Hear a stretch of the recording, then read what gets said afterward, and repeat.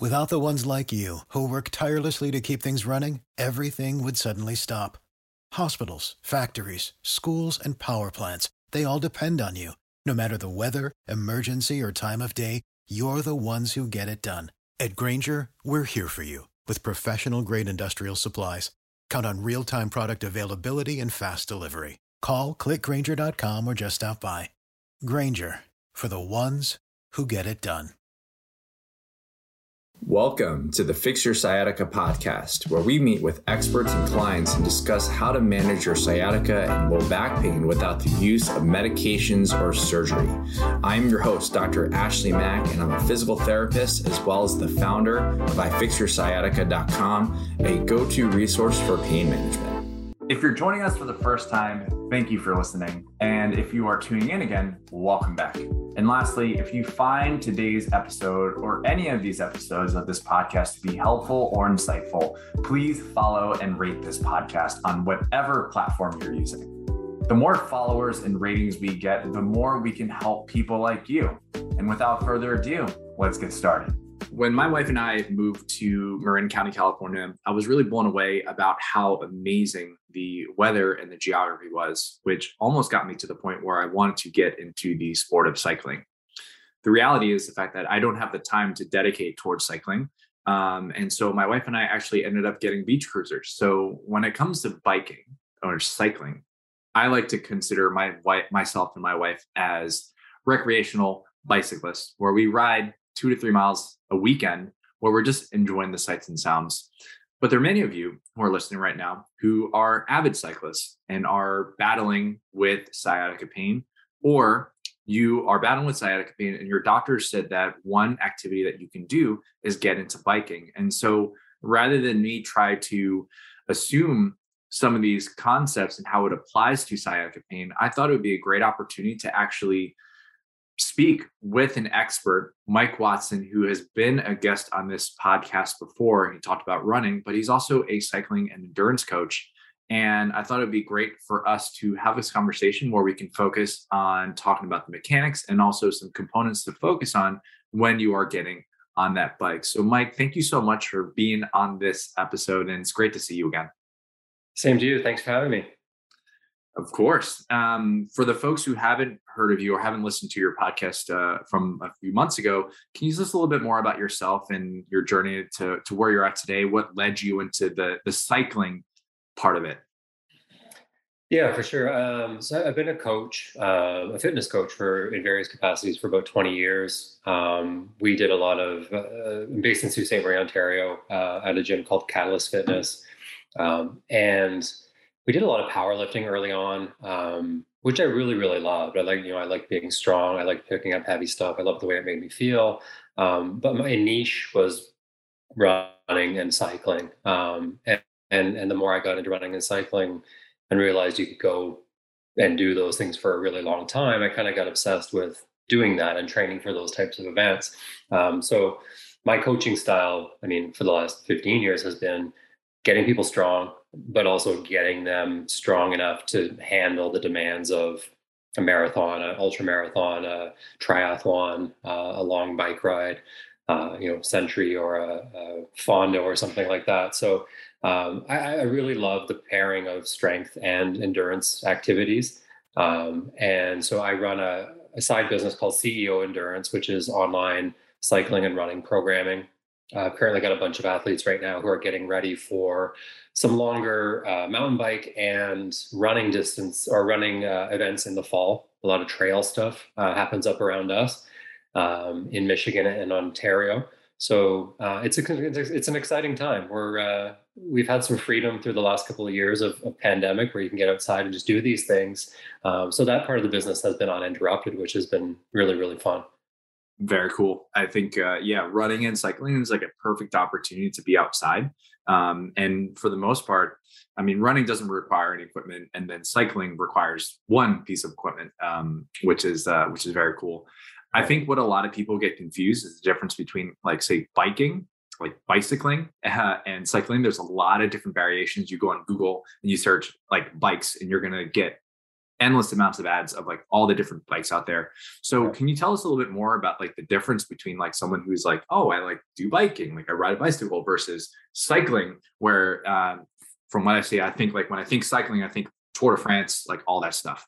Yeah, I mean, great timing right now. I think they just finished up stage 5 of the tour.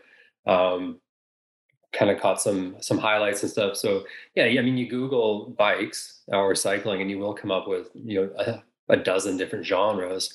You open my garage door, you're going to find the same thing. I'm definitely a bike for every occasion type of guy. I think the difference between biking and cycling is really what you're trying to do with it, right? You mentioned your beach cruisers and getting out and doing a ride. Whether you're a biker or a cyclist doesn't really matter to me. I'm not a snob about that. I think it's riding a bike is one of those things, and I'm experiencing this now through my 9-year-old, is riding a bike is freedom, right? I equate running to the same thing. Is once you get comfortable enough and good enough at running, you can disappear down the road or into a trail and have freedom. As soon as you get to the point that you can ride a bike, whether it's a biker or a cyclist doesn't really matter to me, but it represents that freedom. I think if you wanted to make like a real differentiation between the two, we would say biking is casual, and cycling is something that you're actively training for or participating in some sort of event, right? And that could be, that could be a road bike. It could be something similar to Tour de France type riding, or it could be training for a triathlon or a mountain bike ride. So it takes a lot of different shapes and sizes. And, the beautiful thing about that is because of all of the different options, it can attract a lot of different people depending on what their entry level is in terms of budget, but also in terms of physical skill and ability, right? We're looking at right now getting my mother-in-law, who, I mean, I'm taking a risk here. I think she's 74, 75. We're looking at getting her kind of a beach cruiser that has this really low entry point where she can basically just, lift her foot up and get on a bike. And for her, that's going to be some freedom, right? I have an uncle who lost a leg in a motorcycle accident. He's got an e-bike, but to all of those people, my son and those, the other people in my life, it's freedom. It's an activity that we can all do. It's an activity that has a lot of benefits for us. And so I'm not a snob about how you approach it. I'm really happy just to see people out and riding bikes. But if you want to go faster, I can definitely help you do that.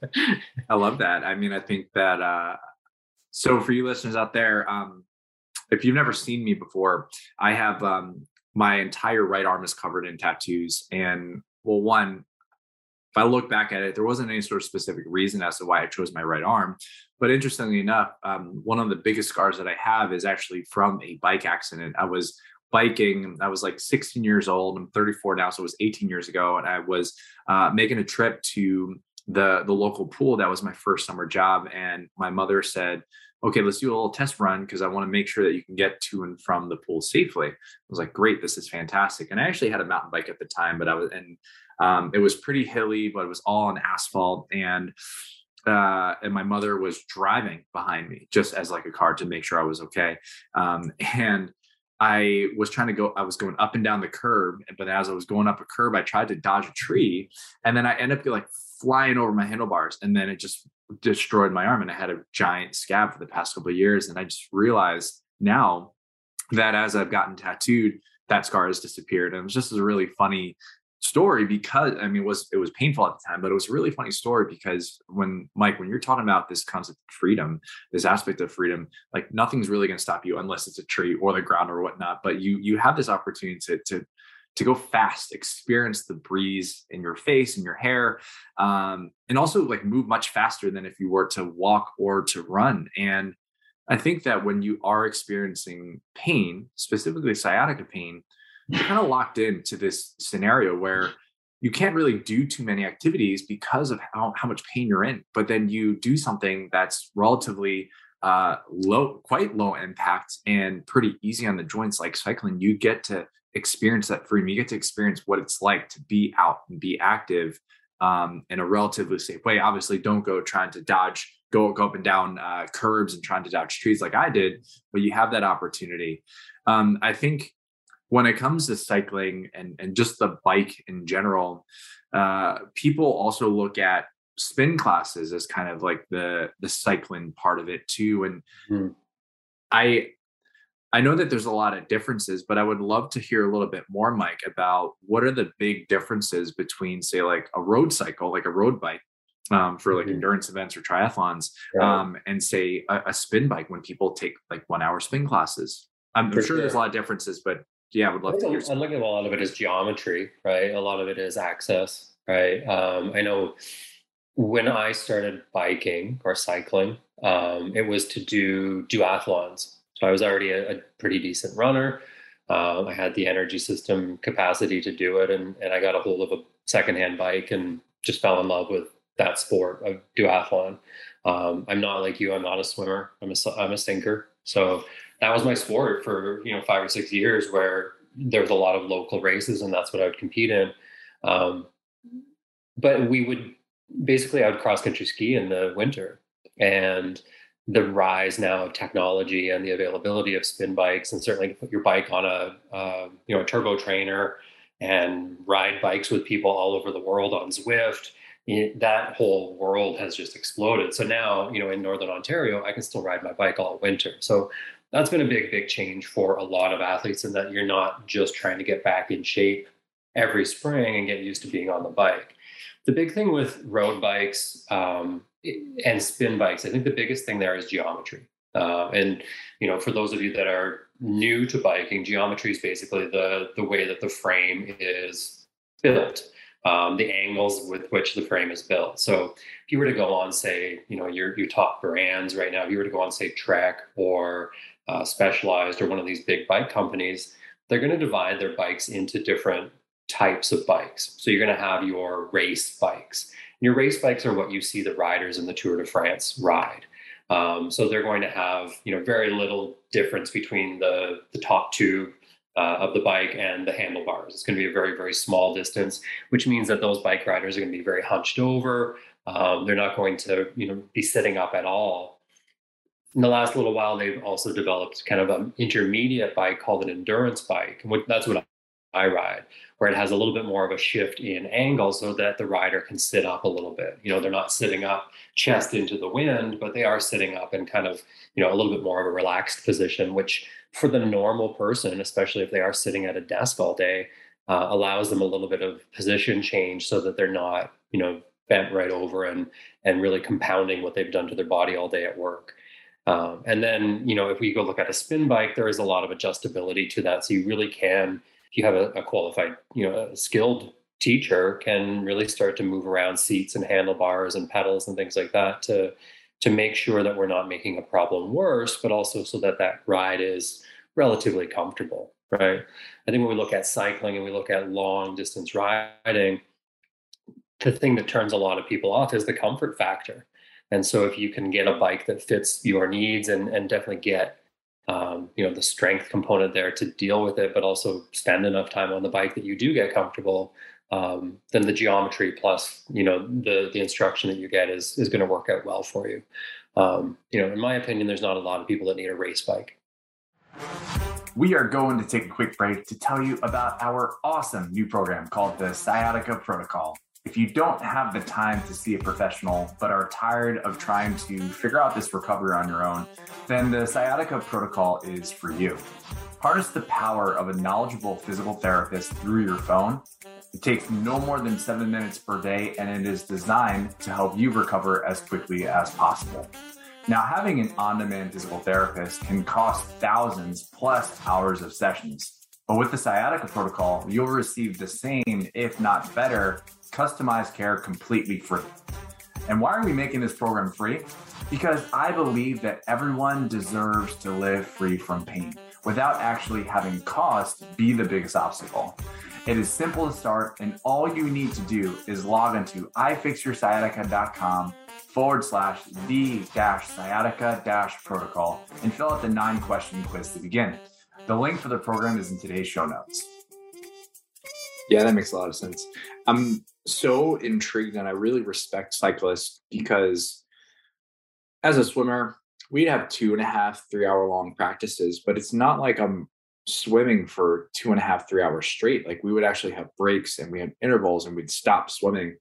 I'm so amazed by looking, even just like, yeah, as you said, the Tour de France athletes, like they're riding for hours. And I'm like, I physically, mentally wouldn't even be able to handle that. So Yeah.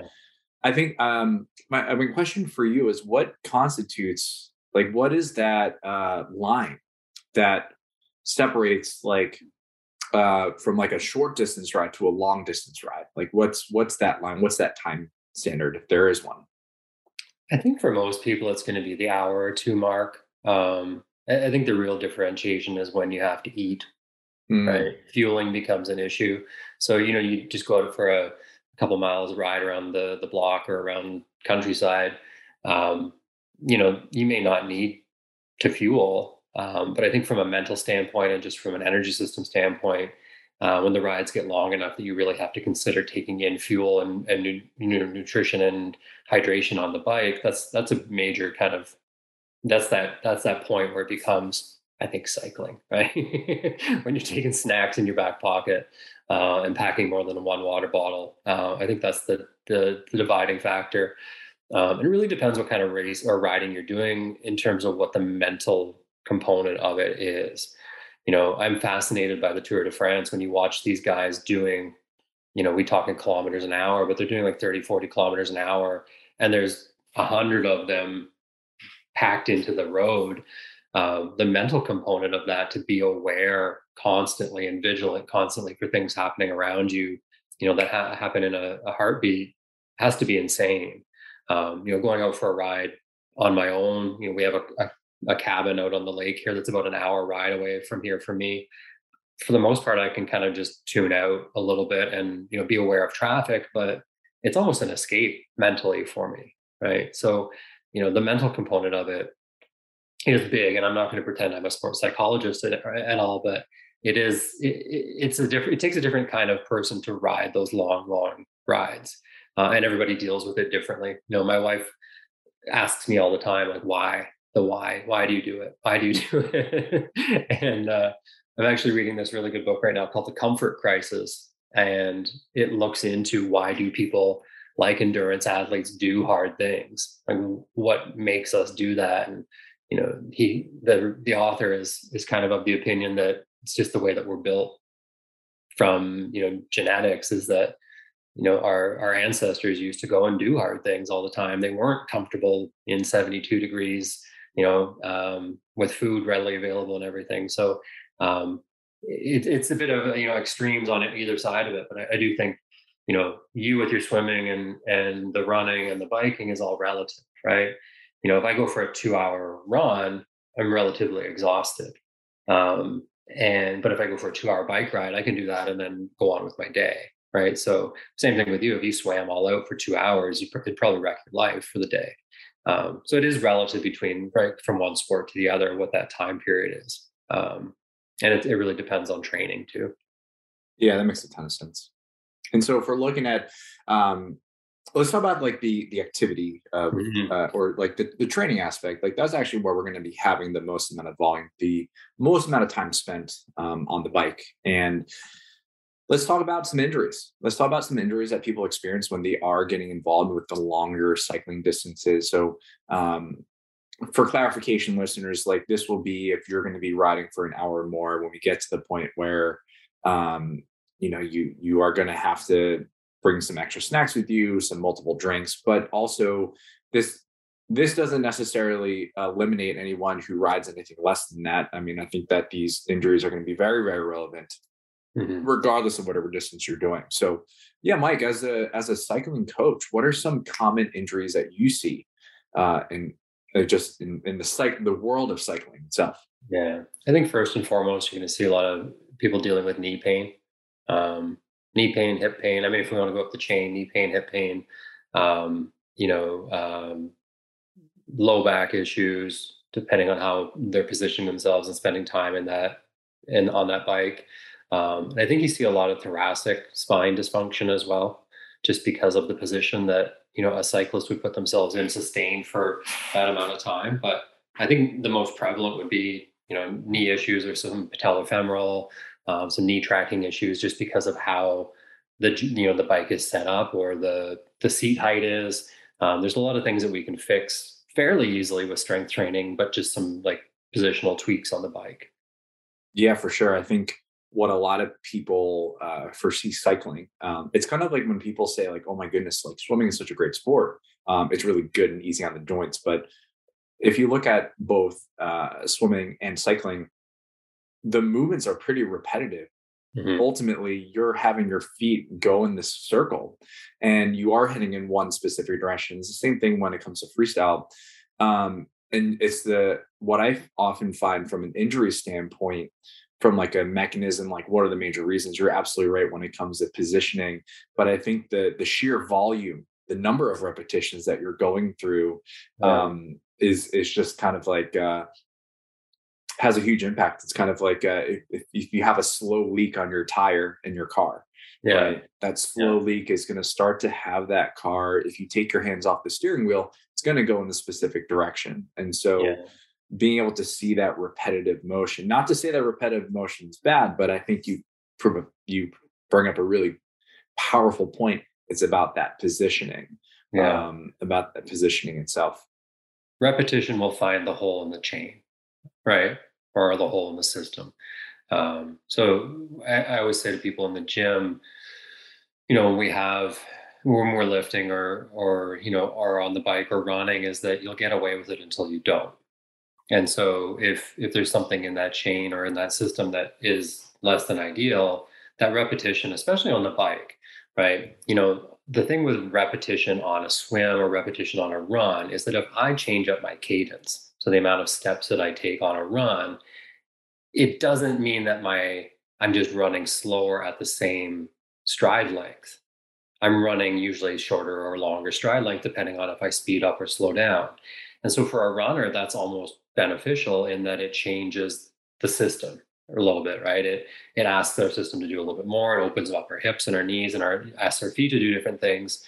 When we do that with a cyclist, you have a number of different gears that you can shift into, but you as the operator are always stuck on that one cycle, right? The pedal doesn't change length. The gears may do that for you, make it harder and easier, but you're always stuck on that same circle. And so repetition in that way is definitely going to highlight, it's going to take its toll on the weakest thing. So if the weakest thing is how your knee is tracking, then that's probably going to be what comes first. If you're spending that time glued to your seat and on the same spot on the handlebars and don't change position, then that's also going to have an impact as well. So my big thing with newer cyclists, especially, and cyclists that are experiencing some sort of pain from the hips up, is to say, like, let's schedule getting out of your saddle. Let's schedule standing up and pedaling a little bit. Let's schedule some stretches you can do on the bike, because you can stretch while you're on the bike. You can, move around, stretch your back. You can definitely unclip your feet and stretch out your quads and your calves if you need to. You just have to be diligent and actually do it. I do the same thing with running now, where I'm training for an ultra trail race in the fall. And, I've got a great coach and a great nutrition coach. And my thing is every 20 minutes, I eat, I take a drink of water.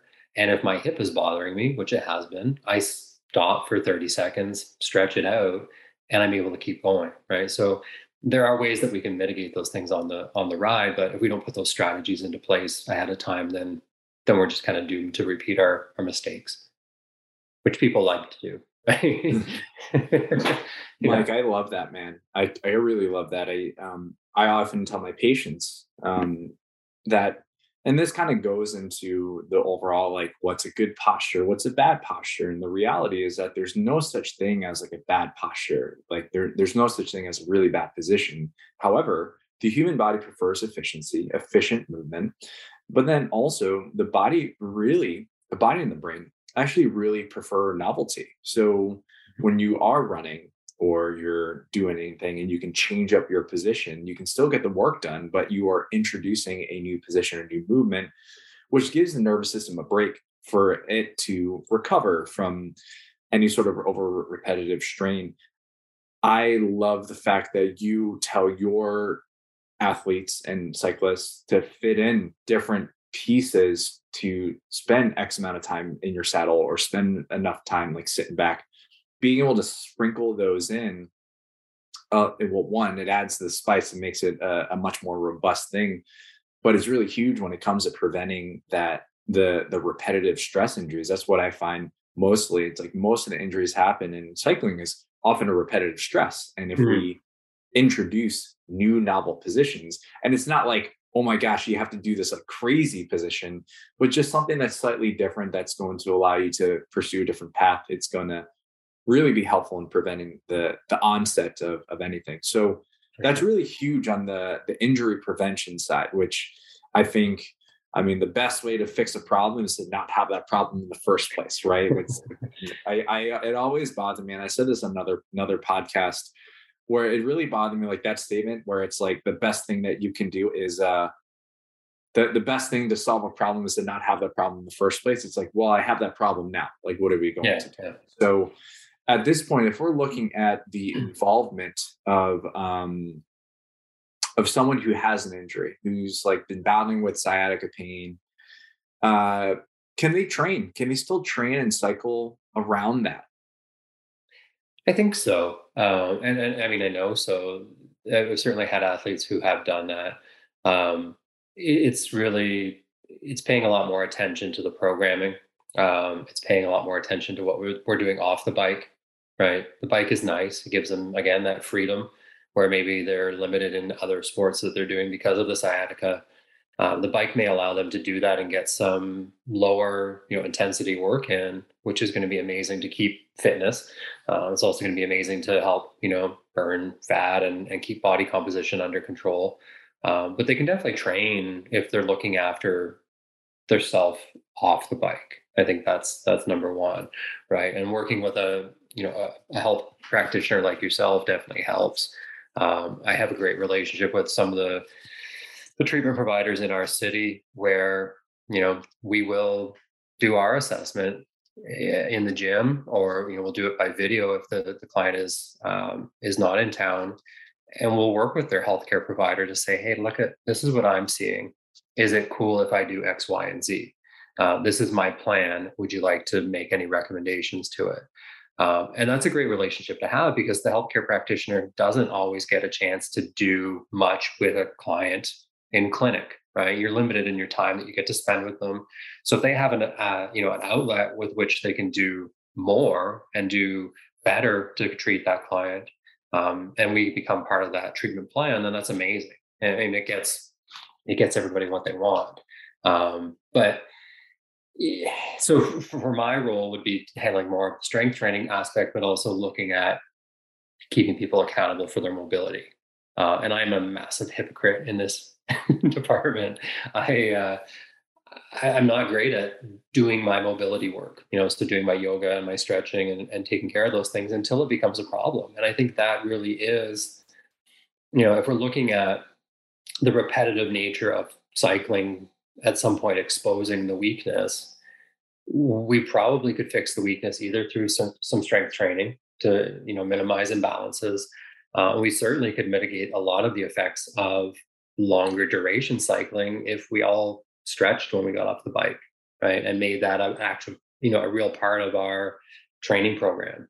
I don't know what the percentage is, but if I look through my list of clients right now who are cyclists and runners, I can almost guarantee you which workouts during the week don't get done the most. And it's the mobility stuff, right? People will go out of their way to go do the hard intervals and find that hill and just session up and down it for an hour if I ask them to.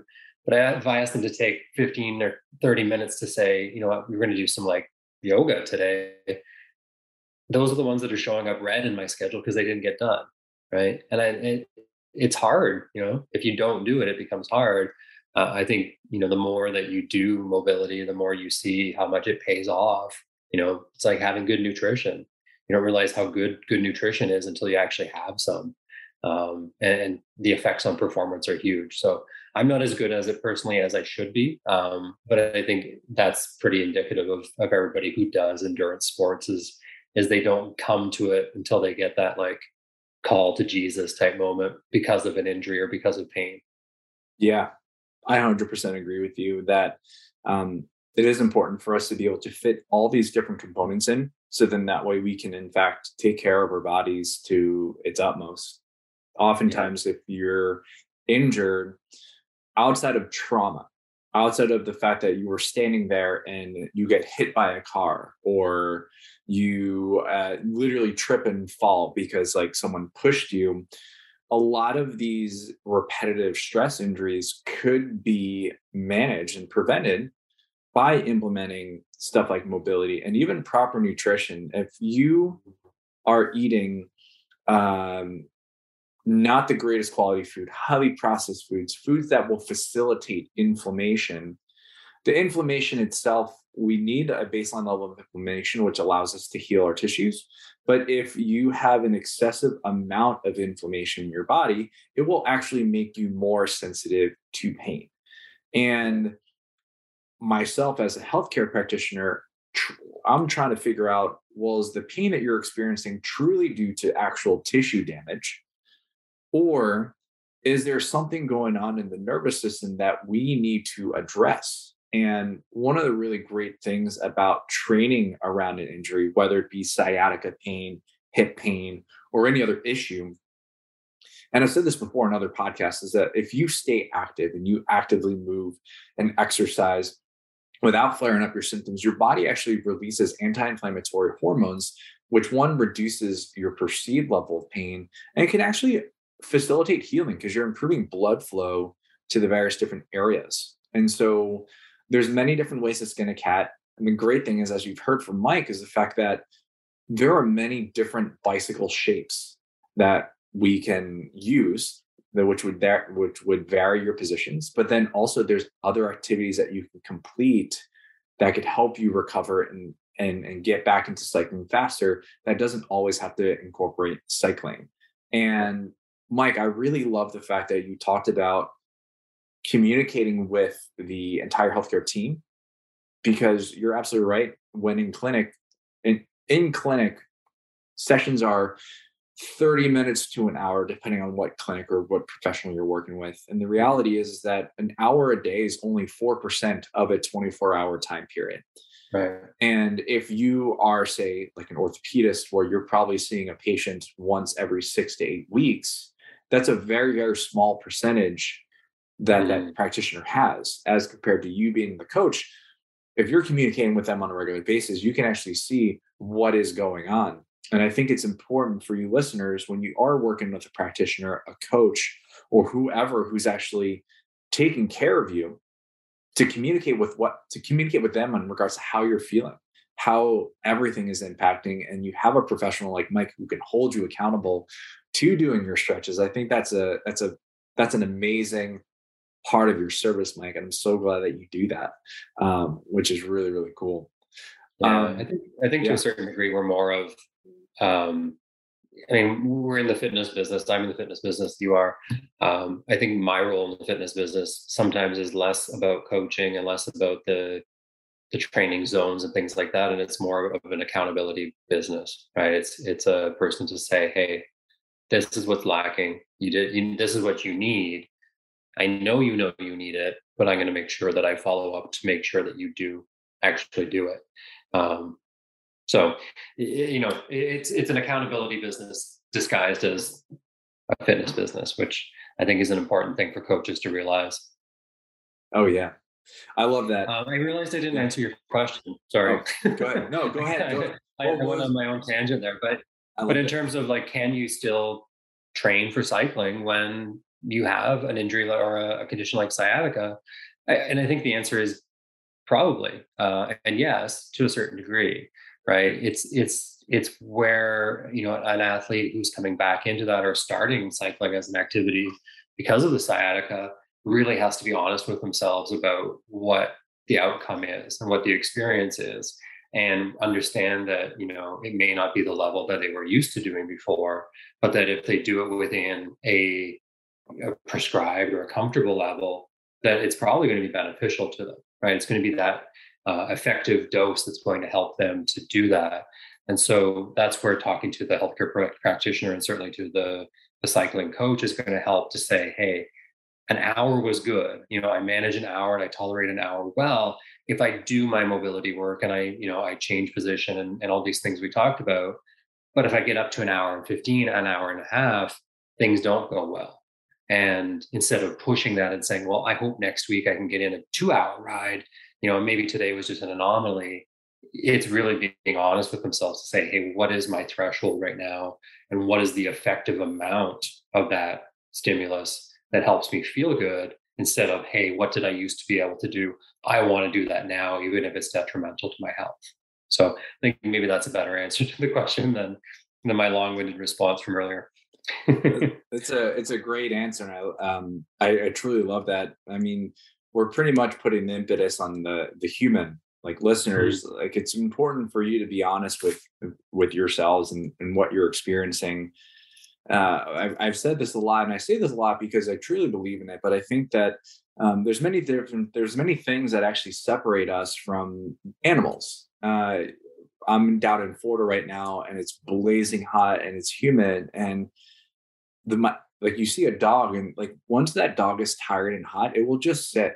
It'll just sit and it won't move on anymore, because the dog is saying, I got to regulate my body temperature. I'm exhausted. And no matter how hard you as the human is pulling them, they're going to sit until their body temperature drops to a safe enough point so they can continue. As compared to us humans, we have our gray matter. And if you look at any anatomy book, our gray matter, our brains, they have a lot of folds. That's why you see all like the different ridges and everything. And the folds also is indicative of us being able to fit a lot of nerves, and that allows us to have very high processing. And that very high processing actually allows us to push past those signals that our body's telling us. Like, if our body's hot, but we're like, we got to make it home, like, we're going to make it home. If we are exercising and our muscles are burning, we can continue to push on because our higher levels of brain function is telling us that we are pushing past these boundaries. And it results in the fact that we can push human performance. We can push human innovation. But it also, if left unchecked, can actually result in a lot of challenges. It can actually lead to injury because our bodies are not getting the opportunity to recover or even move to a different efficiency, change to a different gear. And so I love Mike's response. It's like, yeah, you probably can train around an injury like sciatica, but while you're training around that injury, you should also definitely look inside yourself and identify what you're experiencing, what are your biggest limiting factors. But then it is your responsibility to take care of it. And you don't have to take care of it on your own. There are many professionals like myself and Mike who can actually provide you the steps to actually help you get back into training, reduce your pain, and all that other pieces. But it's important for us to be honest with ourselves to say, okay, well, if we're experiencing this problem, we got to solve it, because it's really easy for us to use that higher processing, saying, let's just push past this pain, which would be great. You'll get stuff done, but it can result in things hurting a little bit more. And so being really into that. Let's talk about shapes, Mike. Let's talk about shapes and positioning on the bike. Let's talk about road cycling specifically, because I think that's where I see the most amount of like a forward flex position. Yeah. And people who are wearing cycling shoes that clip into the pedals as well. Right. Let's talk a little bit about positioning and what the optimal positioning is. Now, being that this is a podcast, like this is really mostly just audio. So in the best way that you can describe it with words, Mike, what's the most optimal cycling position for efficiency and just making everything feel awesome? There isn't one.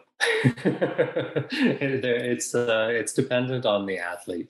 It really is, right? I ride with a couple of guys, and the height of your handlebars from the top of your frame is called your stem. And I ride with a guy who's obsessed with like, you got to slam your stem, which means you don't have distance between your handlebars and your your frame. You're very, very hunched over. You're very aerodynamic, which for the type of riding we do doesn't really matter, to be honest with you. And so, what works for one person doesn't necessarily work for somebody else. And so there's so many different factors that come into it. When we look at that slammed stem or that Tour de France style rider, it's a position that you really have to be able to spend time in. And it doesn't just happen because you jump on a bike and it has that geometry, it has that, that way of being built. There's a little bit of moving things around, and there has to be some willingness either to get your bike fitted for you at a good bike shop can help you to set that bike up well with a good starting position. But you have to be able to be ready to experiment a little bit to see what the best fit is for you. Now, if we're in that flexed forward position, like you see the Tour de France guys in, they don't just hop on a bike and get comfortable like that. They've spent years and years and years training and doing the mobility work that we do. We talked about. They're not, they're guys who are okay with, having all of the muscle in their body and their legs, and having that mobility and that low, body mass up top. So a lot of that comes from yoga. A lot of it comes from stretching, but a lot of it comes from spending time on that bike. And if you've ever seen the elite guys, they spend time in wind tunnels, right? They figure out what that optimal position is, so they know exactly where to the millimeter their bike has to be set up in order to make them go faster.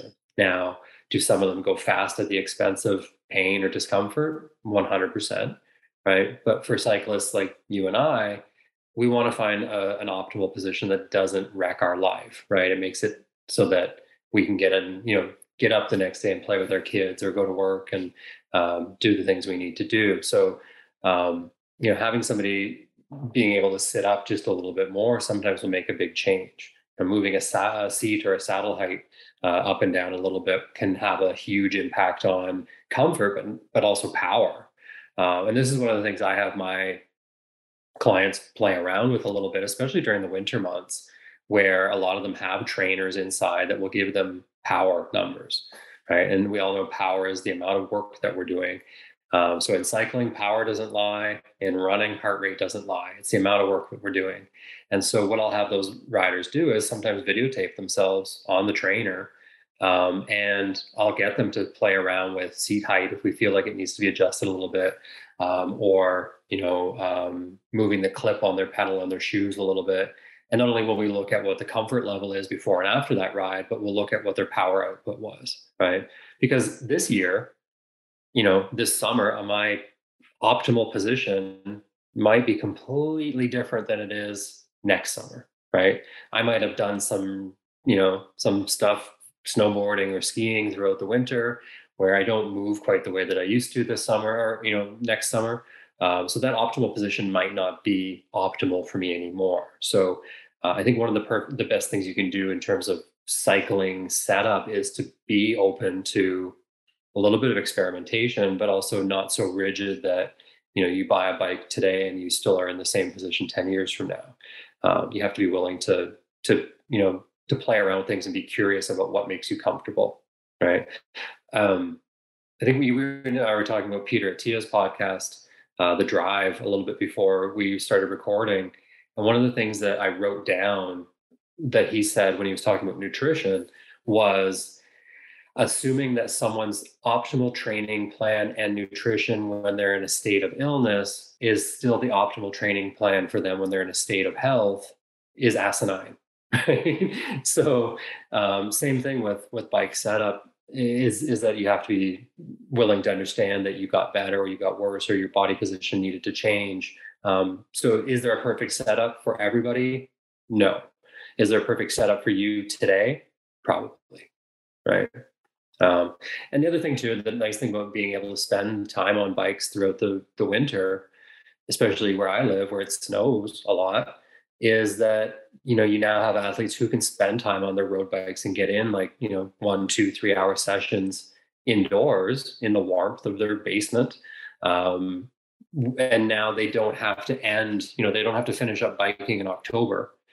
Never step butt on that bike seat again until March, Now we can have people who are comfortable on their bikes, all the way through the winter.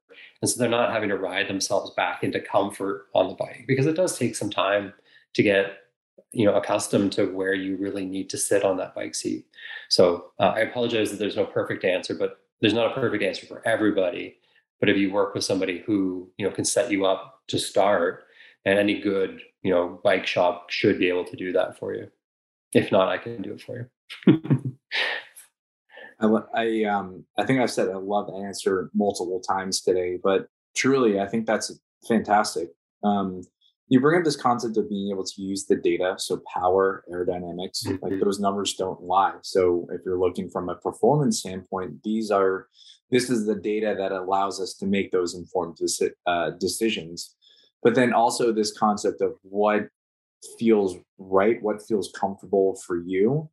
Yeah. When I teach my clients a new skill, whether it be to like pick something up from the floor or squat with weight, or even just reintroducing barbell movements for them, whenever I'll ask them, like, hey, how does it feel? Like some people will say, oh, this is going to feel a little awkward, or this is going to feel new, but this like makes a ton of sense. And what's interesting is the fact that like there's definitely going to be points where your body is going to say, I don't like this position. And you can know that immediately. There's a difference between I don't like this. I don't like this position versus, oh my gosh, this is a very wrong position.